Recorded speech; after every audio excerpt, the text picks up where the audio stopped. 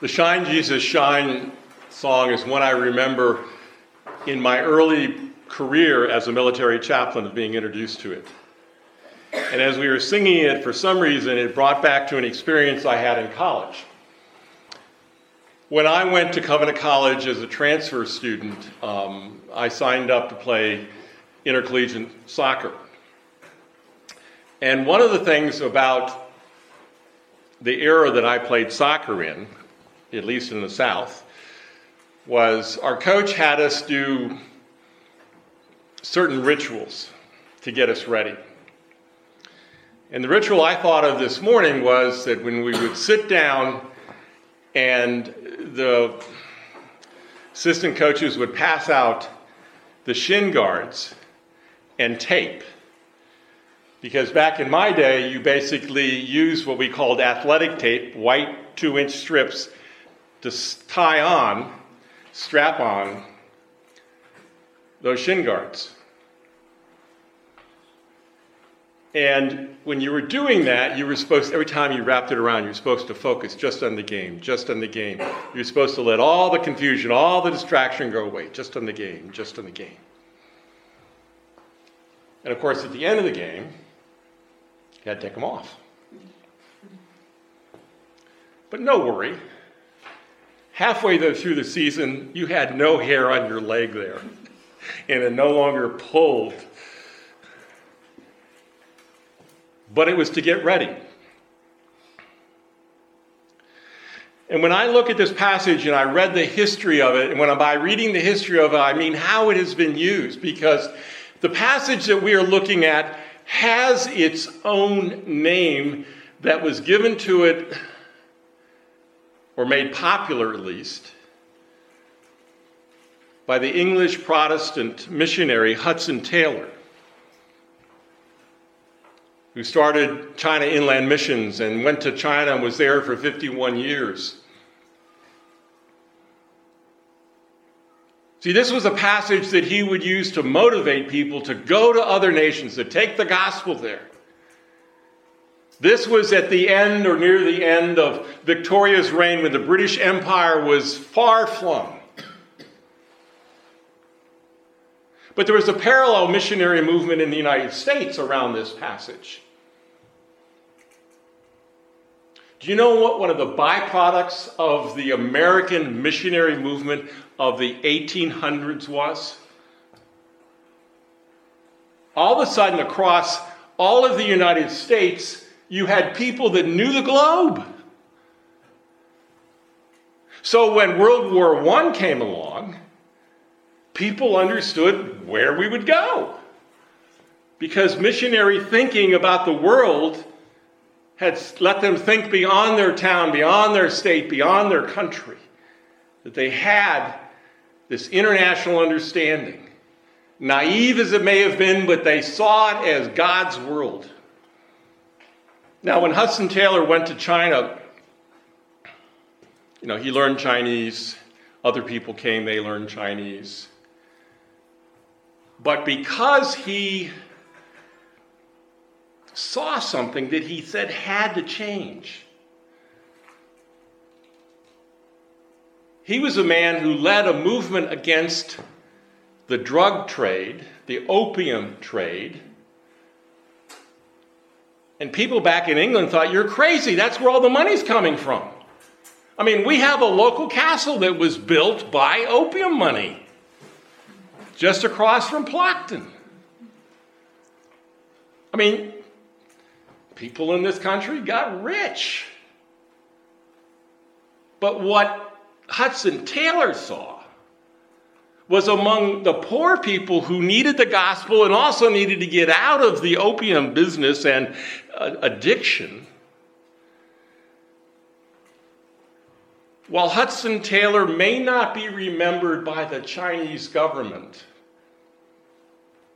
as a Christian missionary, they remember him and have a statue of him as someone who spoke out against the opium trade. Now, I say that because in the United States there is this conversation about, have we pushed too far? Have we done, what about this passage? What I am going to propose to you and try to show you through Scripture is that the issues people have with the Great Commission are because they leave out the words of Jesus that he uses to introduce it. That someone like Hudson Taylor understood. See, we live in what Os Guinness calls an age of preference, where people just can pick and choose, do all kinds of things. You get on the internet, you go to a store, you go to a grocery store, and you've got how many different kinds of cereal? You go to the bread aisle, how many different kinds of bread? Ice cream, fish, meat. You think of all the choices. Now, that is becoming a global phenomenon of having choices. But you see, what we need to understand is that there's a good side and a dark side. Do you realize that people are, for the first time in their cultural history, are beginning to think that they have choices? And all of a sudden, here come Christian missionaries, Christian disciples offering Jesus, and they're going, well, maybe I could choose that. They'd never thought of choosing something separate for themselves until they could say, oh, I want blue trainers instead of white trainers. I want this hat instead of that hat. So that there is an upside to all the choices people have globally. Because as Os Guinness says, people are willing to make choices they never would have thought of before. Now, before I get to this passage about the authority of Jesus, a couple more China stories. When I was at Covenant College, Francis Schaeffer came to Covenant College. Francis Schaeffer's wife was born in China. Os Guinness was born there. My missions and theology teacher, one of them, was a missionary to China before the Chinese pushed him out and he ended up in Japan. And a lot of you may know that Presbyterianism, that for some reason, that was the field that attracted, at least from America, a lot of missionaries. That Presbyterians went to China.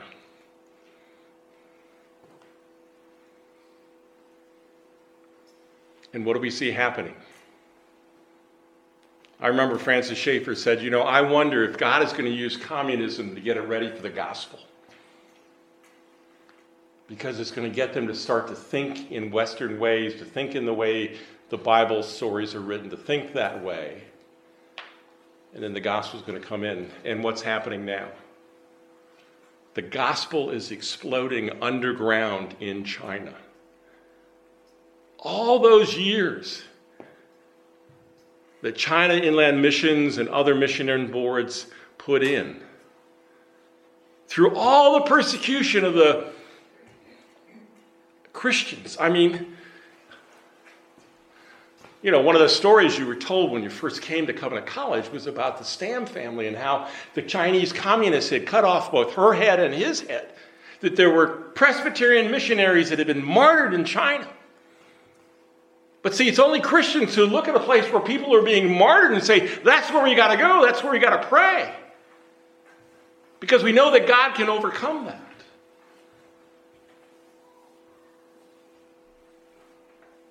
So China is putting Christians in industrial-size re-education camps. China is separating children from their family. But China is continuing to expand. Where are they expanding to? They are really into Africa. And the Africans are welcoming them. The Africans are converting them. They open their hospitality because of their Christianness, and they share the gospel with people who then become Christians and take the gospel back. It's like you want to keep the foreign missionaries out, but you're sending your workforce around the world to be exposed to Christianity, who are going to come back and say, guess what I found?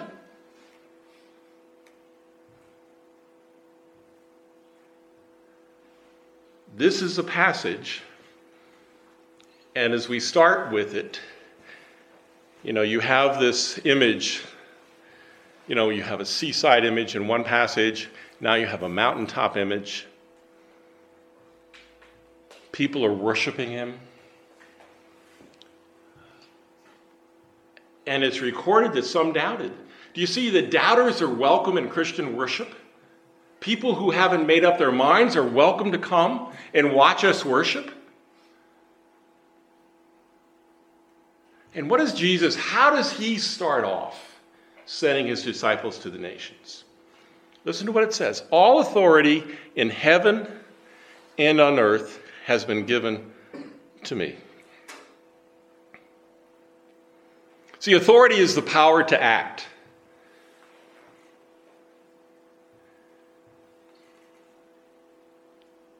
This is something Jesus knew his disciples, as they faced the Roman Empire, would have to have. If you listen to the pastors that write things and preach things before they are sent to prison in China, they understand this. The reason they're up against their government is because Christ has the authority. Does this bring any historical bells in Scottish history? Wasn't the Covenanters about who's in charge? They didn't want British bishops. They wanted King Jesus. Now, they may not have gotten everything right, but they had the right direction in their sails as they went. See, it's the authority, it's a word that means it has the authority, the weight, especially the moral authority and influence in both heaven and earth. This is why a foreigner, somebody who was really from the outside, could look out at the Chinese culture and say, this opium trade is wrong, it's destructive. And it did what Christianity often does, is it attracted the wrong people. It didn't attract the ruling class. It didn't attract the landed class. It attracted poor people. It attracted poverty people because they understood that the gospel was for them. That they could make a choice. They could make a difference about their life and the life of their children because Christ had authority in heaven, on earth. It was given to him, he says.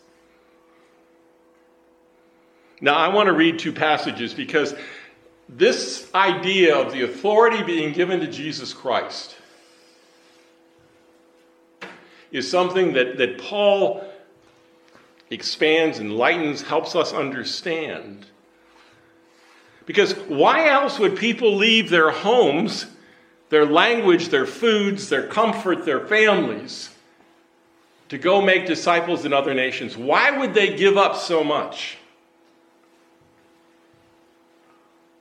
I've grown up around missionaries, and one of the things I have, I was old enough to have real memories of. We would travel from Schenectady, New York, down to New York City, and have these prayer meetings on these ships that were taking missionaries. And I particularly remember trips people going to Africa because they would have their steamer trunks, and as a young kid, I was fascinated. They took guns with them to protect themselves from wild animals. This was adventurism Christianity. People would leave all of that and go. There are still people who leave all of that and go. I remember when I came on active duty in the Air Force, my mother called me and said, "Why are you taking my grandchildren away from me?" I was fortunate enough to think, I said, "Mom, how many years did you pass out the missionary cards and we were praying for the world?"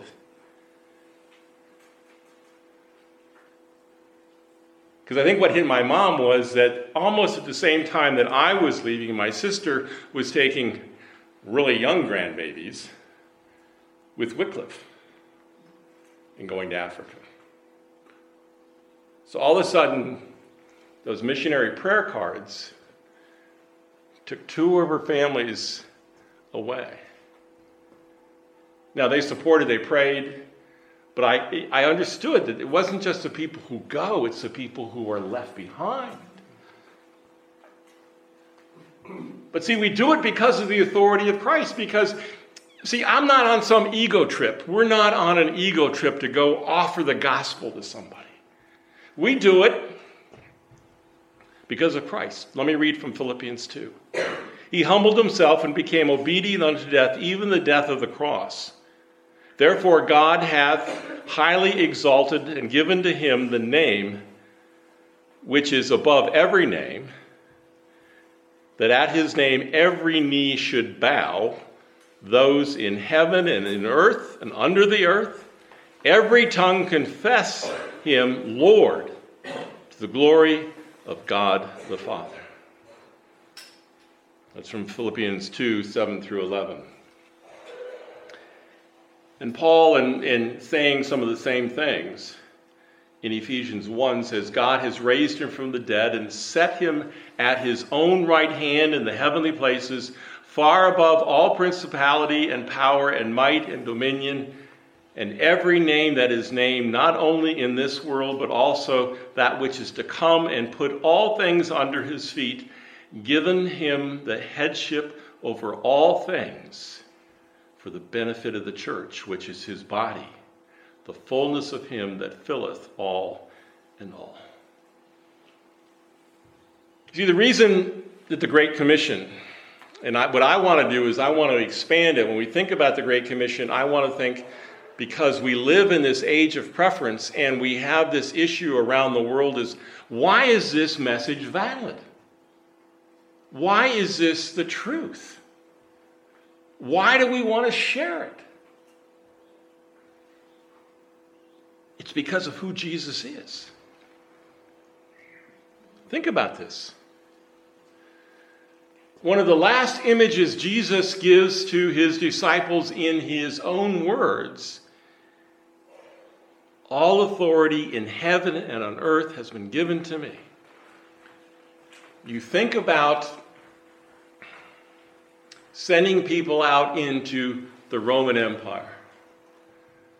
You think about people sending out to China.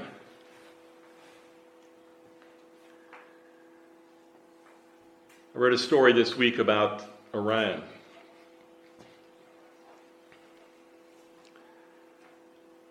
One of the internal security chiefs in Iran says, we have a problem. Too many people are becoming Christians. There are more Christians alive today than there have been for the entire history since Christ. The church is growing. The church is growing without outside missionary influence. But for 100 years, there were missionaries, and there was this Scottish missionary that I just loved his statement. He wrote back and he says, we're not seeing any plants grow up. I'm not even sure I can plant the seed in the ground. What I am doing is moving the stones to get the field ready. And I thought, only a Scotsman would know how to say that, to move the stones to get the field ready. And now the field is ready, and when you read in the words of this Iranian security official, the griping and sniping and all of that that's going on among the imams and above that, it's like they look and they say, this can't be working. And they're willing to give Christianity because they see that there are people who are willing to die for their faith. And people are becoming Christians.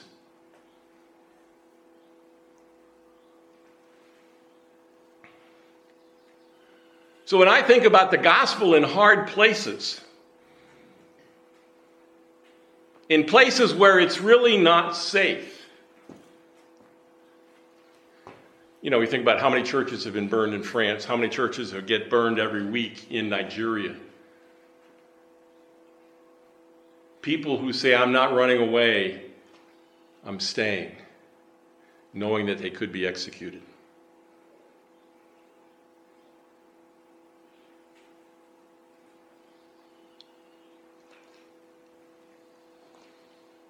when I look at this authority, and then I see how Jesus ends the passage, and behold, I am with you always to the end of the age. All authority, I'm with you. That takes me back to two passages in Genesis. Remember in Genesis 3 how man and woman, Adam and Eve, are pushed out of the garden, the flaming swords, you can't come back. And now, Jesus says, I am with you always. The one who has all the authority. I mean, isn't that the issue that the snake, the serpent questioned? Did he really say that? Can you really believe him? No. But Jesus says, I have all that authority. I have that power. And I am with you. See, as he gets ready to send them out, they're not going by themselves. He's going with them through the Holy Spirit. That's going to come at Pentecost. But we see Jesus in this passage in our memories as we look at Genesis. We come here, we see him reversing that. Now, what I want to say is in today's world, in this age of preference, when we offer Christ to people, we have to offer a Christ who has all authority. Because I think that is one of the hardest things for modern people in the West, at least, to give up, is this myth that I'm in charge of my own life. That I can make up the rules, I can make up my life. My wife isn't here, so I can tell this story, because I said I wouldn't, but I think I will. I'm amazed at how people want to rewrite things. People want to rewrite the Bible. They say, oh, Jesus really didn't mean that. We're going to get that in a minute. People feel like they can rewrite things. Some of you may have seen this. Some of you know about this HBO show called Game of Thrones. There is an online petition signed by 800,000 people who want them to do the season all over again because they don't like it. They don't like the story. They don't like where it's headed. And see, that's one of the things about the gospel is it's not my story to write. It's not your story to write. But to be willing to say to Jesus, yes, you're the one who has all authority in heaven and on earth. See, that is what I call a pre-evangelism. I can't hide that from people. And then a discipleship issue. We're going to look at that in just a moment. This issue of who is in charge, who has the ability to act, who has the ability to say so. And remember in Luke, we saw that he went to the Old Testament, to the law, the prophets, the poets, the Psalms. John talked about writing scripture.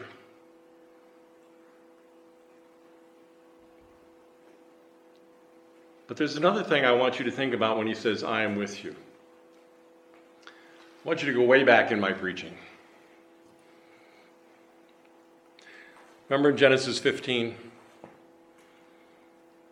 when God, the Lord, said to Abram after he'd won this great battle, he said, fear not, for I am your shield and your very great reward. See, a shield was something that was always with the offer. And Jesus says, I'm going to protect you. And I am your reward. And Jesus says to them, I am with you always to the end of the age. See, that's a very practical part of Christianity that modern life oftentimes pushes out the very presence of God in our lives. That God is with us. Not just as an accessory, as a coat, or however you want to describe it, but God is with us. Through the hard times, the bad times, the sad times, as well as the good times and the joyful times.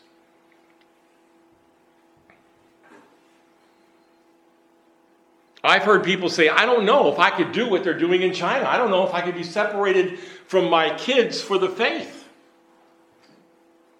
If I could trust God to take care of my kids in this mammoth institution that is designed to destroy their faith and their love for their parents. I don't know if I could do that.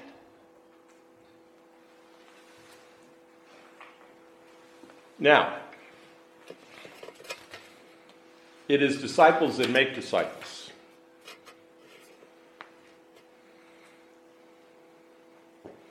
Go.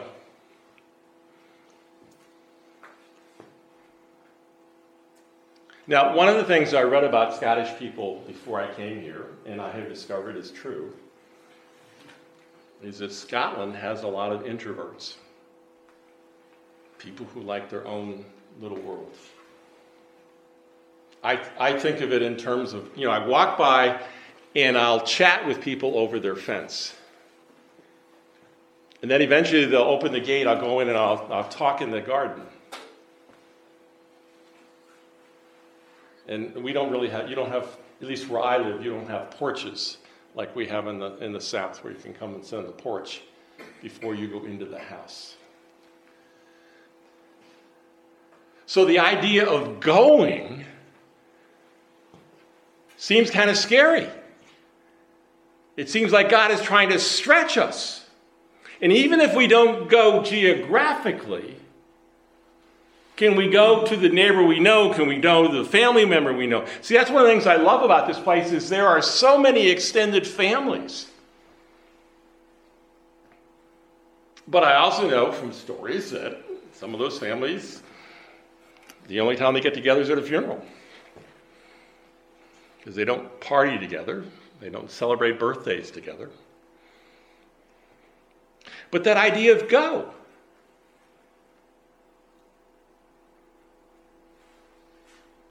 That Christianity is a religion, a relationship, a message that is to be taken.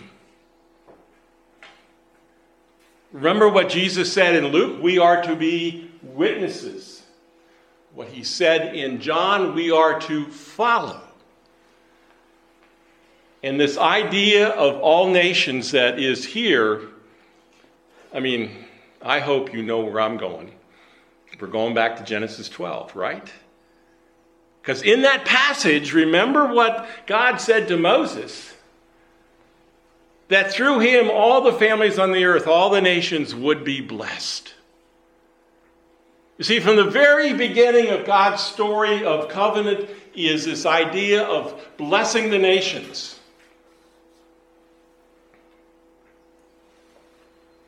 Now, sometimes that's hard. I have friends who we were praying for China. We've been praying for China for a while. And every time I see these stories about, because when I was in the military 9 years ago, people were learning how to prosecute a war with China. Because people really believed that was going to happen. And then certain things happen that keep making that shorter.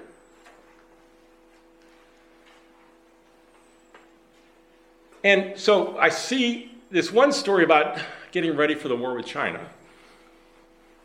China's building a blue water navy. They have blue water aircraft carriers. They have blue water submarines, all of that. And then I hear the story of the gospel is making advances. And some of you know the story of Dietrich Bonhoeffer, who came to the United States before the war to try to figure out how do we Christians make peace. And so I'm trying to figure out, we have brothers and sisters in China, millions and millions of them. Can we figure out how to make peace the way people did in the past and failed? We always, no matter what is happening, need to have a global perspective on the gospel. It's for all kinds of people.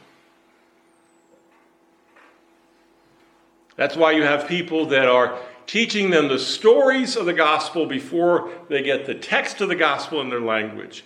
They're teaching them the stories to get ready so when they read them, something will connect. One of the things that's so different is I watched in my own missionary family with my sister. I have a brother-in-law who is an amazing individual. He has such a gift for languages. He was raised in a translator's family. They were Lutheran brethren in Cameroon. I mean, this guy can learn a language in a month. But you know what he does now? He goes in Africa to work with Africans on translations and on telling gospel stories, putting them into the language. And see, he understands, because he works with so many people, how difficult sometimes some of the biblical ideas are. What do you do if in your language there is no word for forgiveness? What do you do if there is no word for the kind of love we were talking about last week between Jesus and Peter? All these subtleties that we in the English-speaking world are just so at ease with, thankfully, God has given us a wonderful opportunity in English language Bibles that other people are still getting the basic words for the first time because it takes time. You think about all the ways authority is viewed around the world, about how other nations are looked at. I mean, when the Jewish people said somebody was a Gentile, that, today we'd call that hate speech. We'd call that racism. We'd say, you can't say that about somebody, that they're an outsider.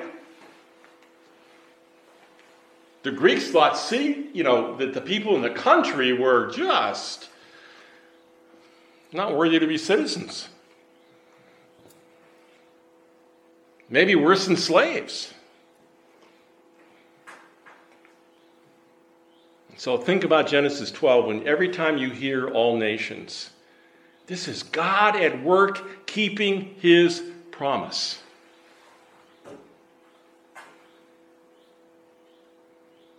A lot of you know I went to Afghanistan. The largest sending country of missionaries to Afghanistan is South Korea.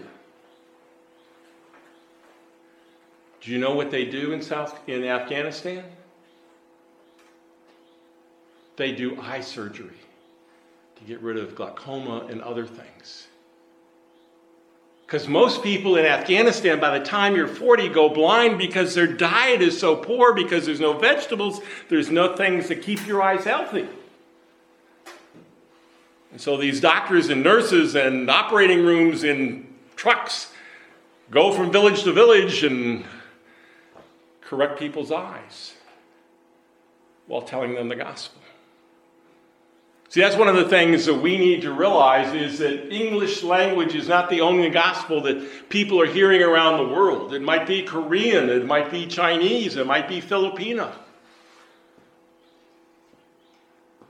One of the things that I noticed about a lot of the places I went with the military, you know who was working there and sending money back home? Was Filipinos. I met this doctor who was working, cleaning, dishes and pots and pans in a military kitchen. And he told me he could earn enough money in a year to go back home and be a doctor for 3 years for free. I mean, I said, the math is just like, you got to be kidding. So here's a guy who is a doctor who's figured out a way to take care of his own people by coming over and washing my pots and pans. He's a Christian man. He wants to give away medicine to people who can't afford it in his country and the villages around and the islands. See, that was one of the things about going to 42 different countries, is realizing that God is at work in a lot of places that don't speak English. That God is at work among the nations.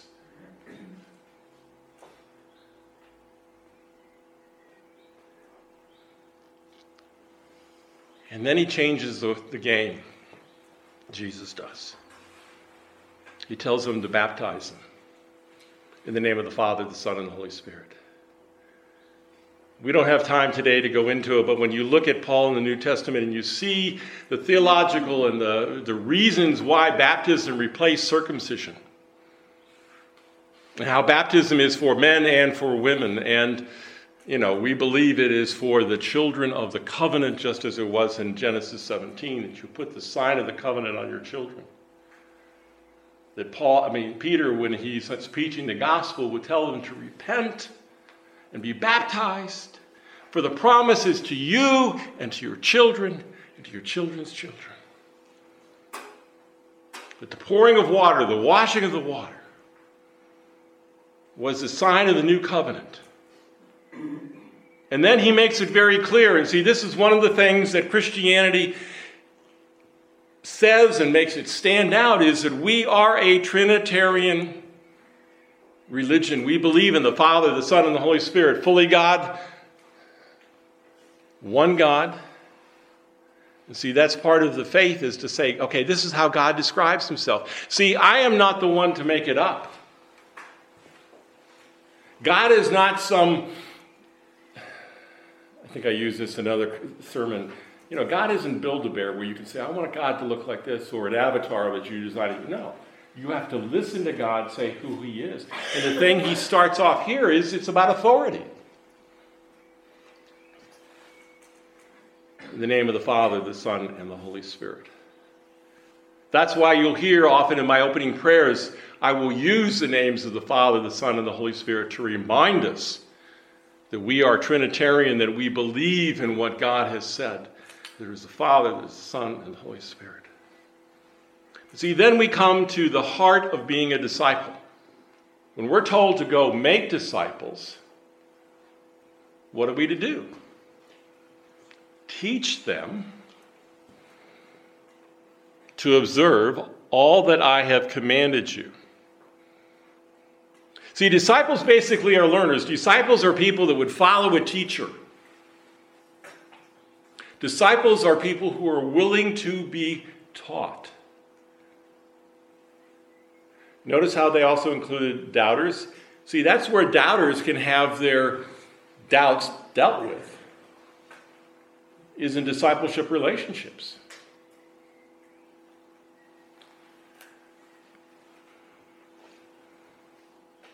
See, we live in this preference culture where we want to make up the stories. Oh, I don't like that. I want you, I don't know how many millions of dollars they spent. I want you to change the story. See, if Jesus has all authority and he tells us to go out and to teach, to observe all that I have commanded you, what he is doing is he's pulling together what he told us to do in Luke, what he told us he was going to do in John. He says, look at me and listen. One of the verses that just rattles around in my head from the upper room is when Jesus says, if you love me, you'll keep my commandments. When Jesus says about the sheep, how do you know they're a sheep? Because they listen to his voice. See, disciples listen to the voice of Jesus. They don't say, oh, I want to make it up as I go. And that's for everything under heaven and earth.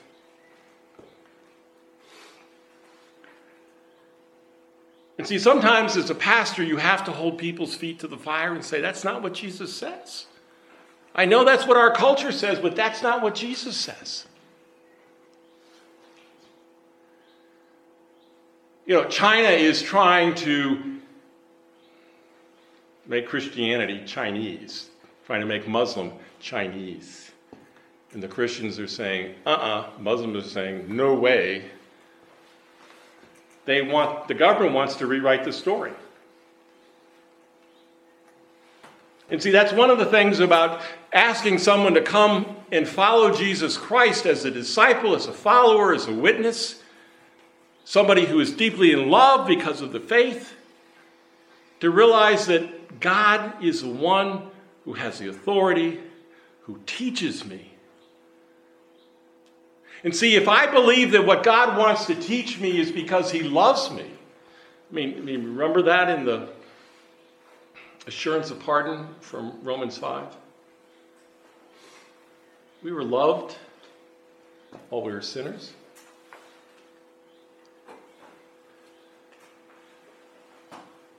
See, in this age of preference, we need to be teachable.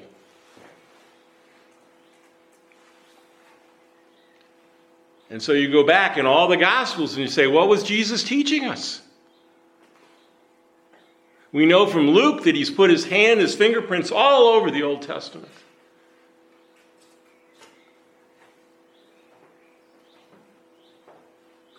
See, I want this passage to motivate you to go.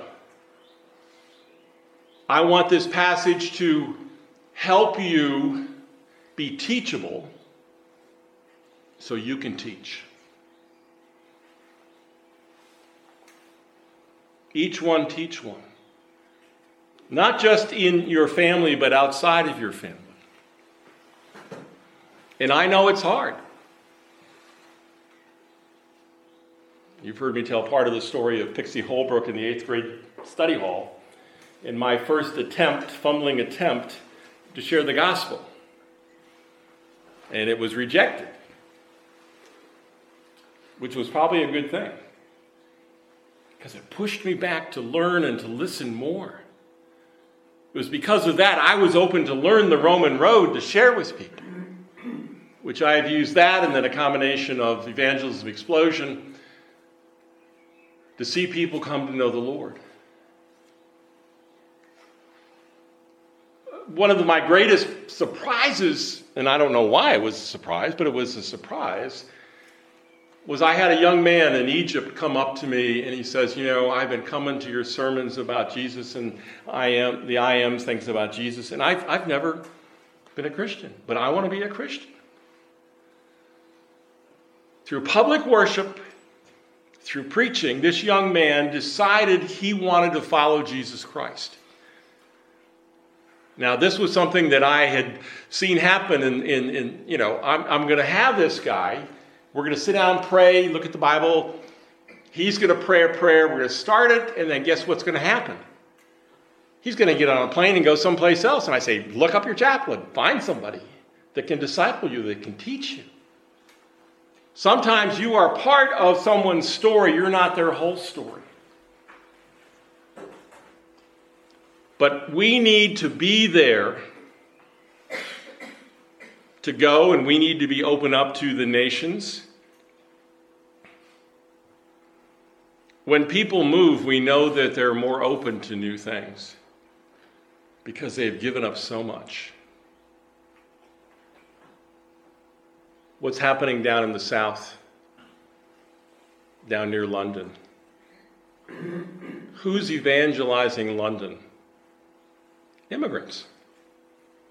People that come from strong Christian churches in Africa are looking around at secular London and say, this place needs Christ. It's got all these buildings, but where's Christ?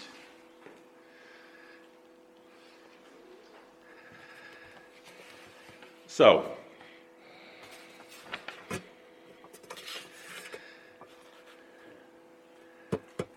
I guess I will close with what Jesus closes,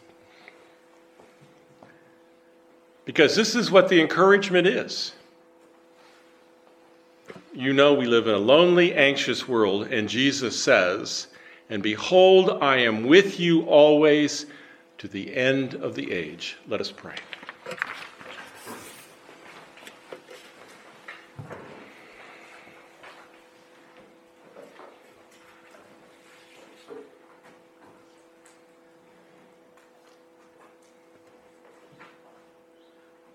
Jesus, I am in awe that your church is just doing so many amazing things around the world. Father, we ask that you would bring that blessing here to Kyle, to the sky. That you would enable us to go to our neighbors, to our families. That in the hard world of choices and preferences, we would remember that you have all the authority. And you've communicated that to us. Father, we thank you that you gather us to worship, to encourage, to remind us, to heal, to know that our sins are really forgiven. So, Father, we give you all the glory today. We give you all the thanks that your holiness has come through Jesus Christ and through your Holy Spirit and through your word. We pray this, Jesus, in your name. Amen.